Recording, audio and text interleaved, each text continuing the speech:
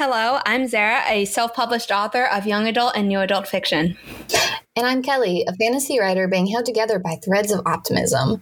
And this is Writish, the podcast by writers for writers, where we discuss craft and hot topics in the writing community.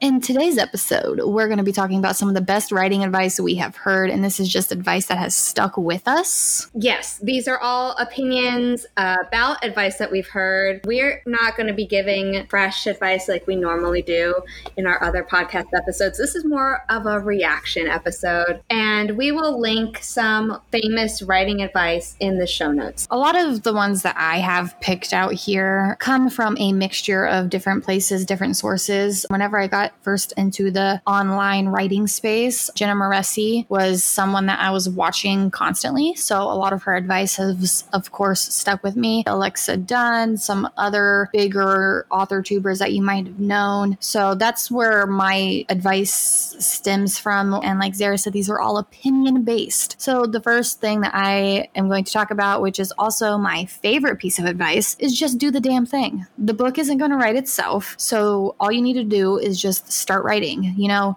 we talk a lot about how the first draft doesn't need to be perfect.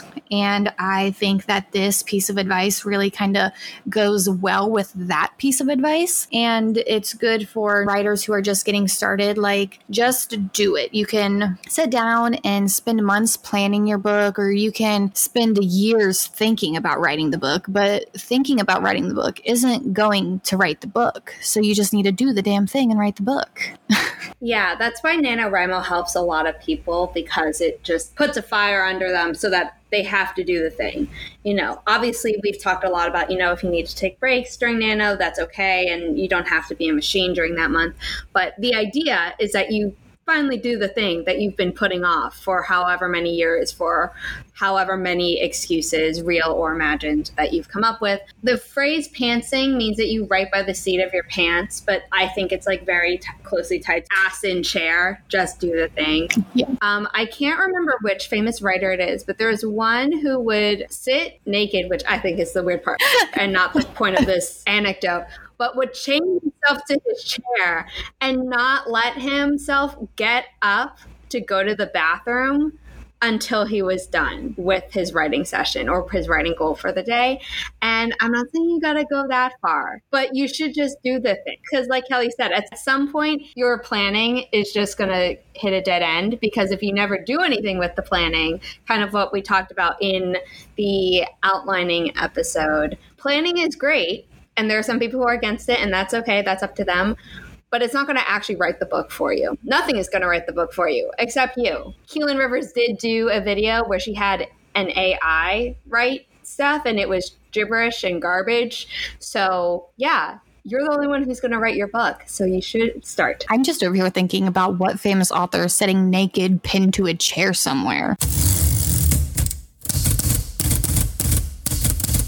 I think my first piece of advice that I would like to share is you should start writing in the middle of the action. So we talked about outlining, and there are a lot of different systems that are all kind of based off of Freytag's pyramid and or the hero's journey. And I would recommend listening to our outlining episode if you want to know more about those and our thoughts on them. But all of those have a setup section, kind of like before the inciting incident happens, and then the action kicks off and escalates until you reach the climax. Personally, I actually open my novels with the inciting incident, and I don't go backwards. I don't do this is the normal life before things change. I do this is the inciting incident, and my characters normally, you know, kind of say like, oh, this is so different than blank, which refers to their normal life.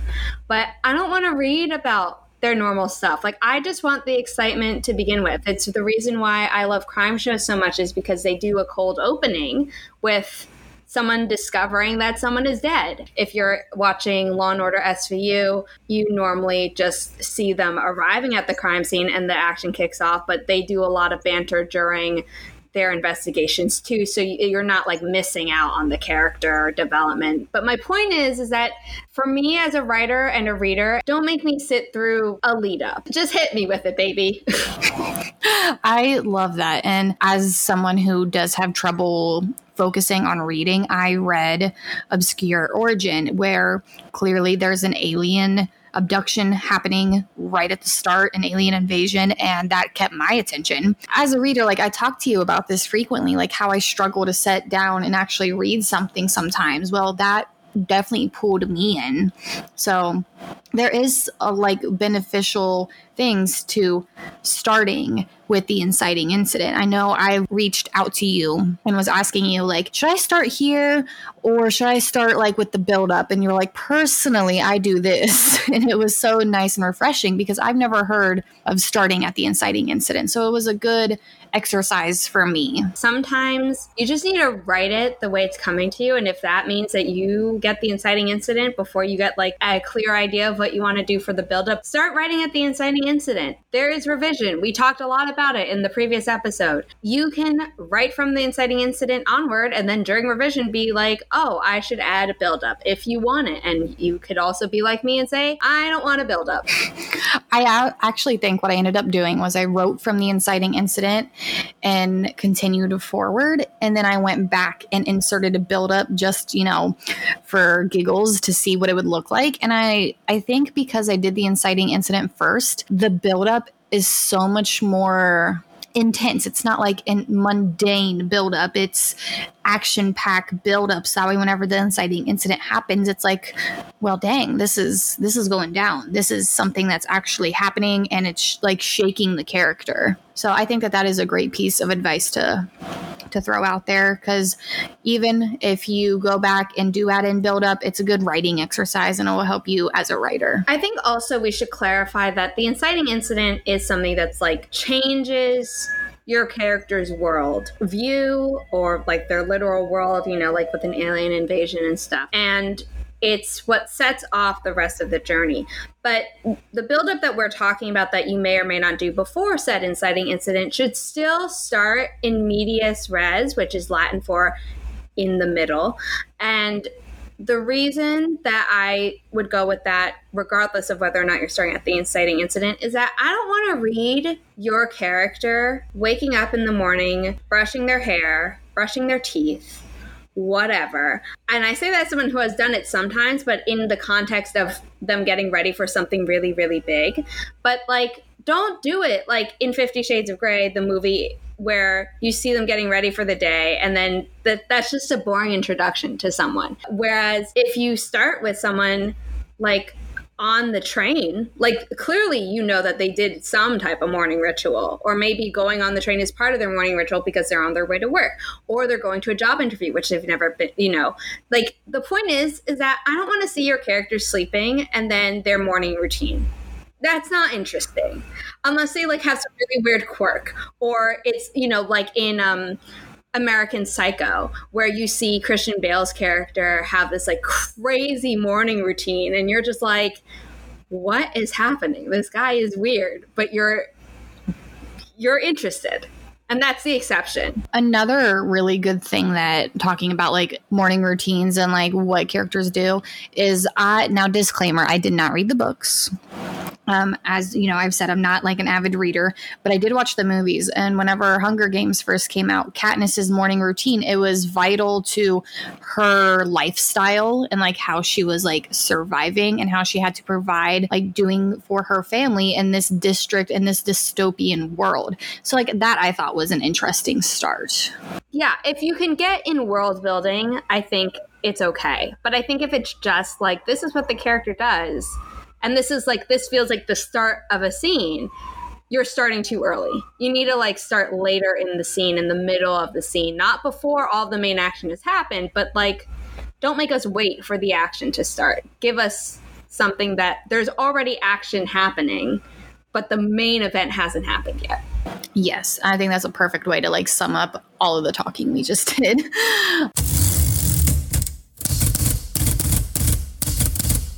So something else I have written down here is habit is better than inspiration. And while having the muses speak to you and having the words flow from your fingertips in such a beautiful manner is nice, creating a writing routine is much more beneficial. This doesn't mean you have to write every day. It just means that like on the days you don't write, it feels weird because like I've gotten in a routine to where, granted, I'm not writing every day, but if I don't write a certain amount of times a week, it feels odd to me because I'm so used to hitting certain marks every week now.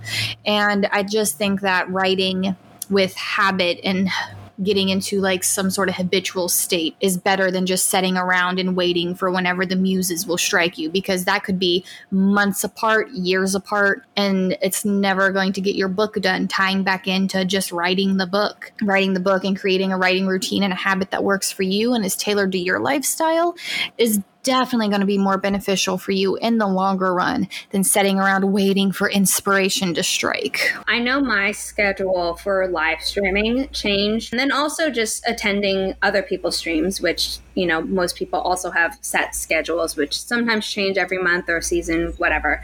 It has trained my brain to be like, okay, during this time of day, on this day, you're going to be writing. And sometimes, you know, I still need like a warm-up sprint to like, if it's in the morning, to eat breakfast and to make sure that all the technology is working for my stream and things like that.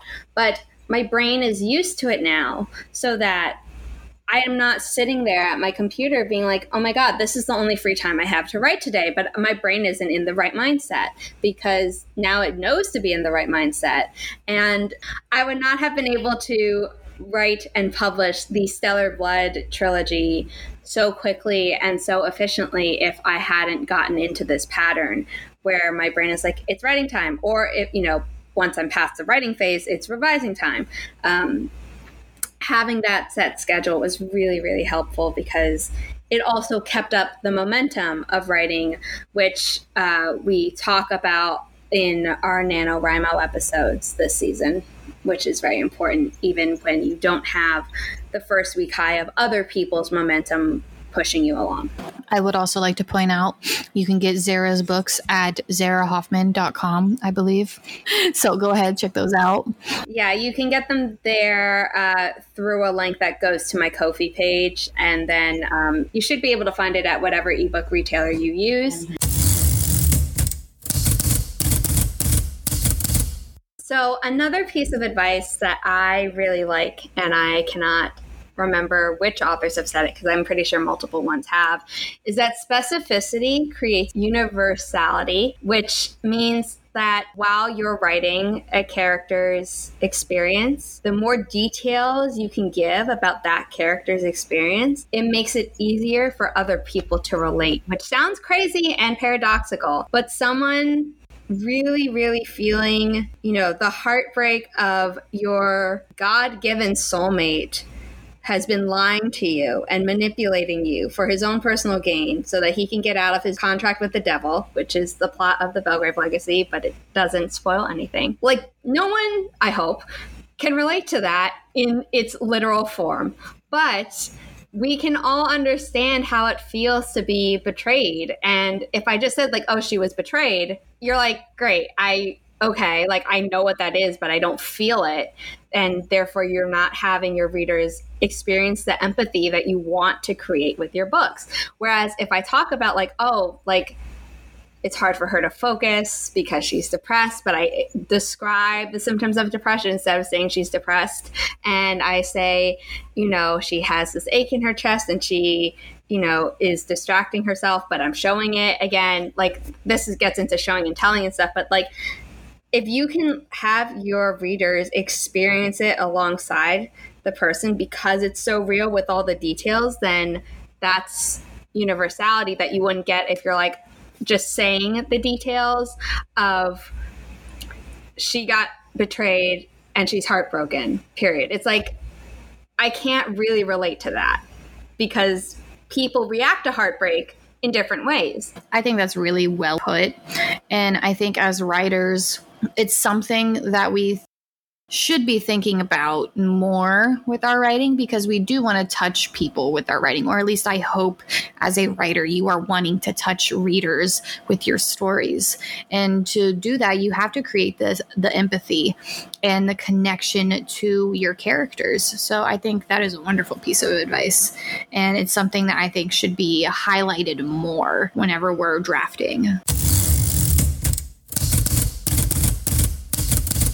And speaking of drafting, don't trend chase. So I know this can there's a lot of mixed feelings on trend chasing. Once a concept becomes a trend, by the time your book is done, that trend's going to be over. If it's something that you actually genuinely like and enjoy, write the book, because it's going to have your own spin on it, but don't write it for the sake of just writing it to get something published quickly because it's popular right now. Because publishing traditionally takes a very long time. It takes 2 years on average for a book to get accepted by a publisher and then published for readers. And that doesn't count time that it takes for your agent to find an editor to publish the book, or the time it takes for you to find an agent. Yes, that's very important because you still have to go through all those steps. And by the time you finally get there, that trend is going to be over. So don't trend chase. If it's the book of your heart and you want to write it, write that book, but don't do it for the sake that it's trendy. For people who are thinking,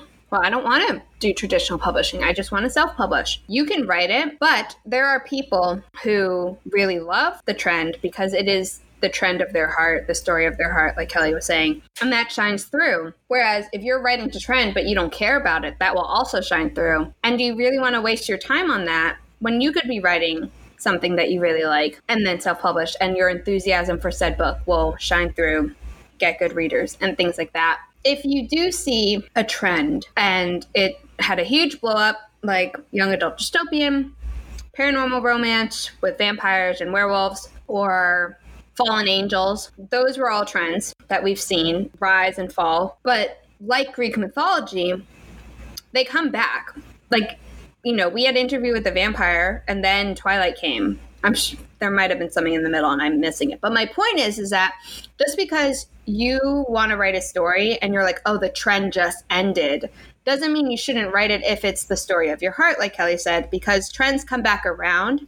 But you shouldn't chase trends because it will end before you're ready, and that's not worth it.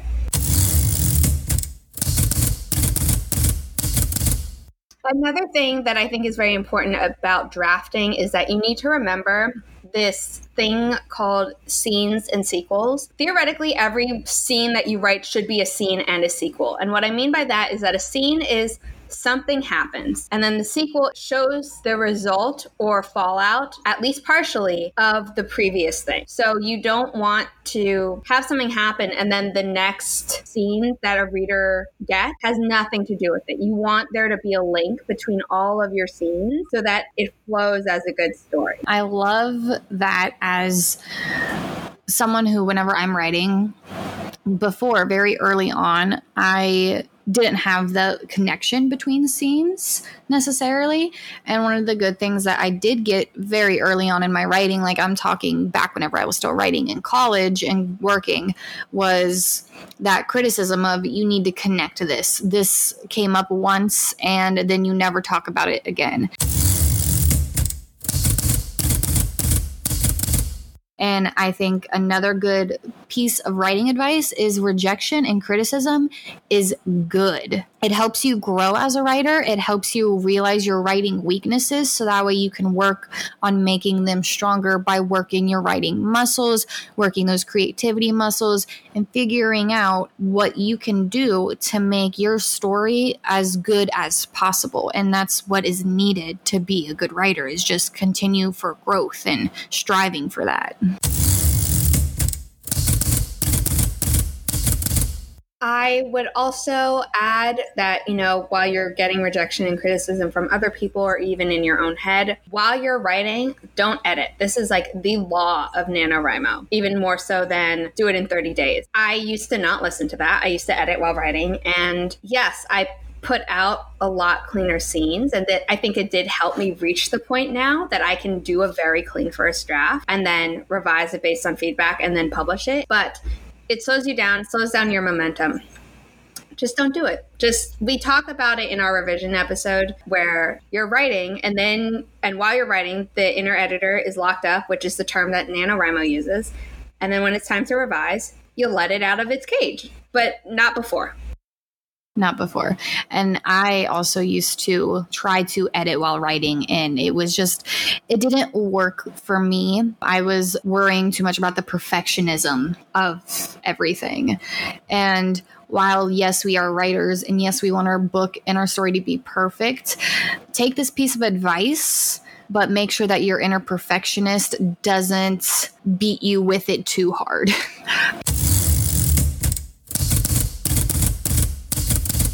No one will care about your book more than you.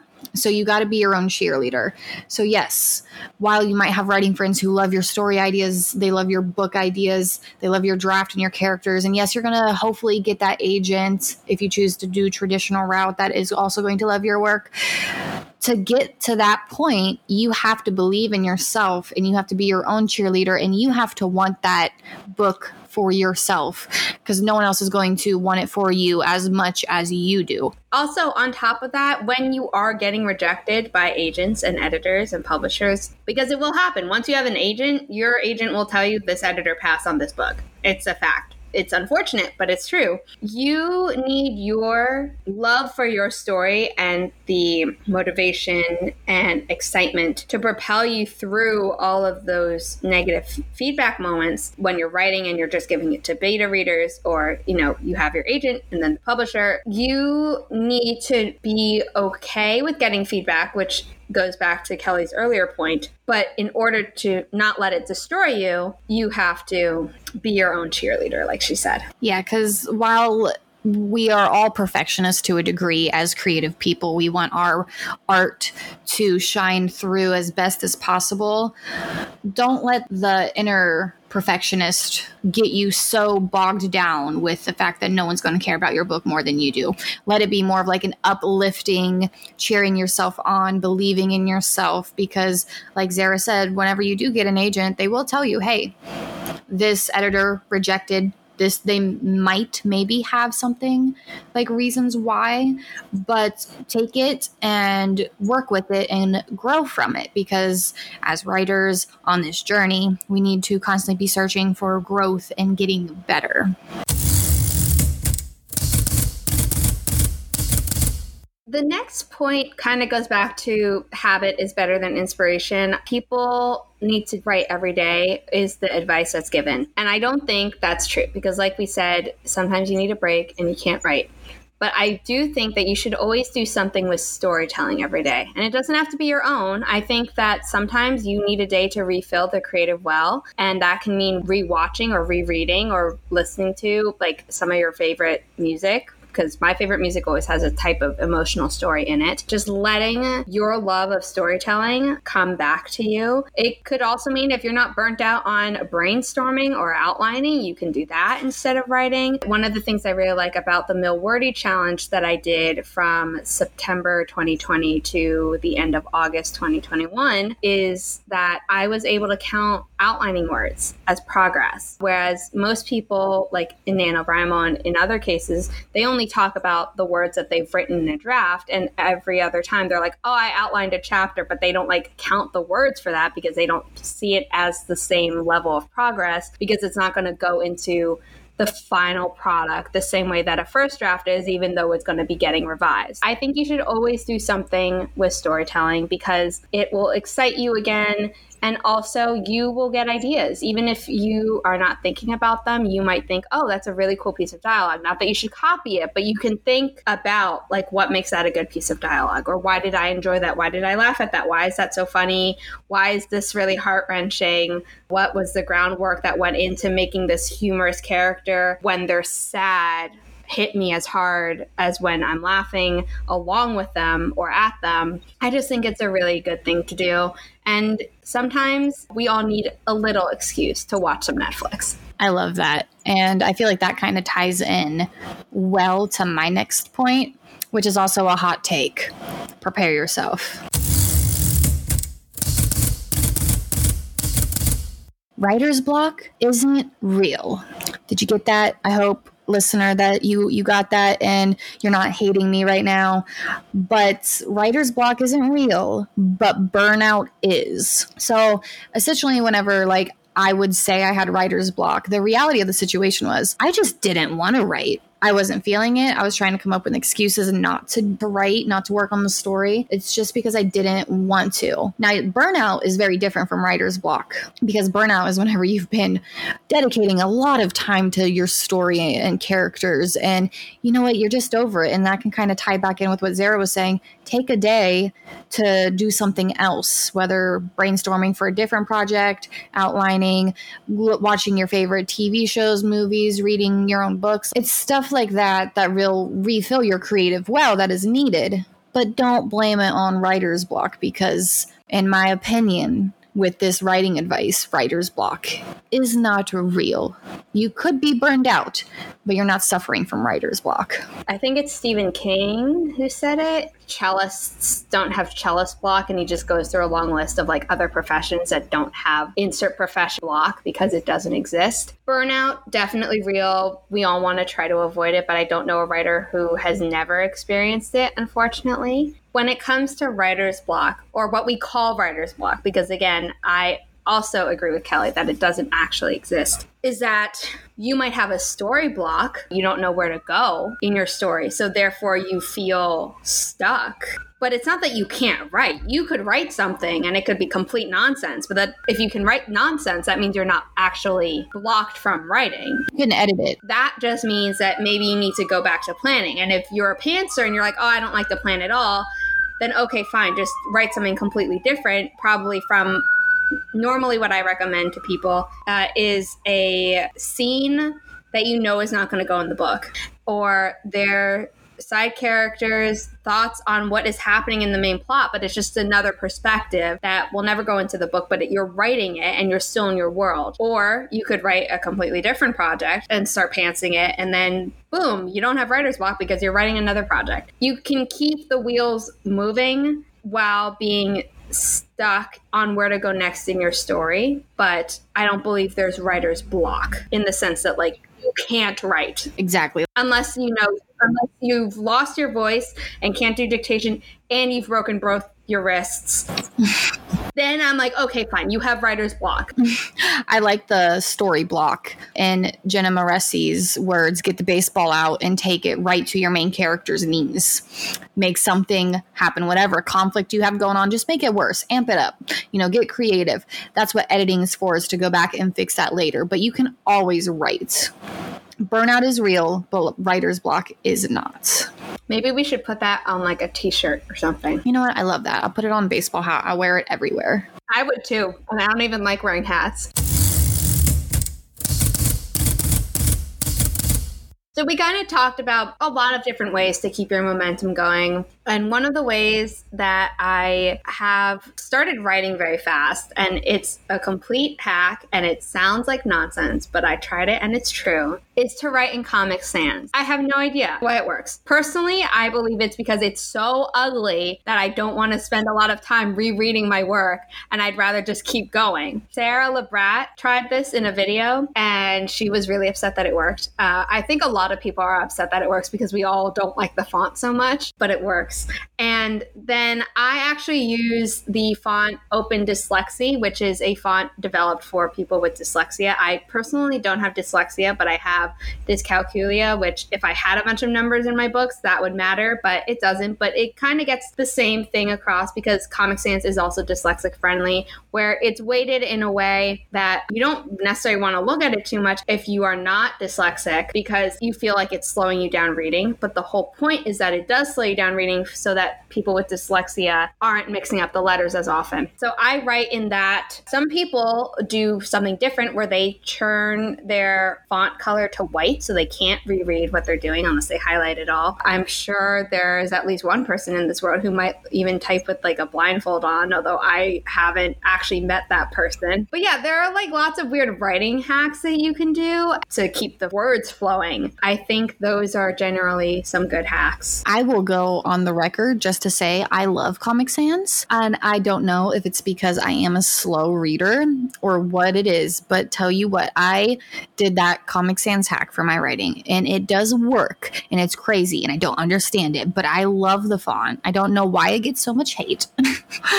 I also never heard of someone use like making the font color white. That's very interesting. And I might have to try that sometime just to see. But I personally enjoy rereading what I wrote previously before I start writing for the day. So like that could get annoying for me. But the Comic Sans thing, I can vouch as well as many author tubers can. It works and you should try it. This has been the Writish Podcast, and we'll be back with another episode next week. Don't forget to follow us on Instagram at the Writish Podcast without a hyphen, and on Ko-fi at ko-fi.com/the Writish Podcast, again without a hyphen. Be sure to join us for our conversation about worst writing advice we have heard. Bye.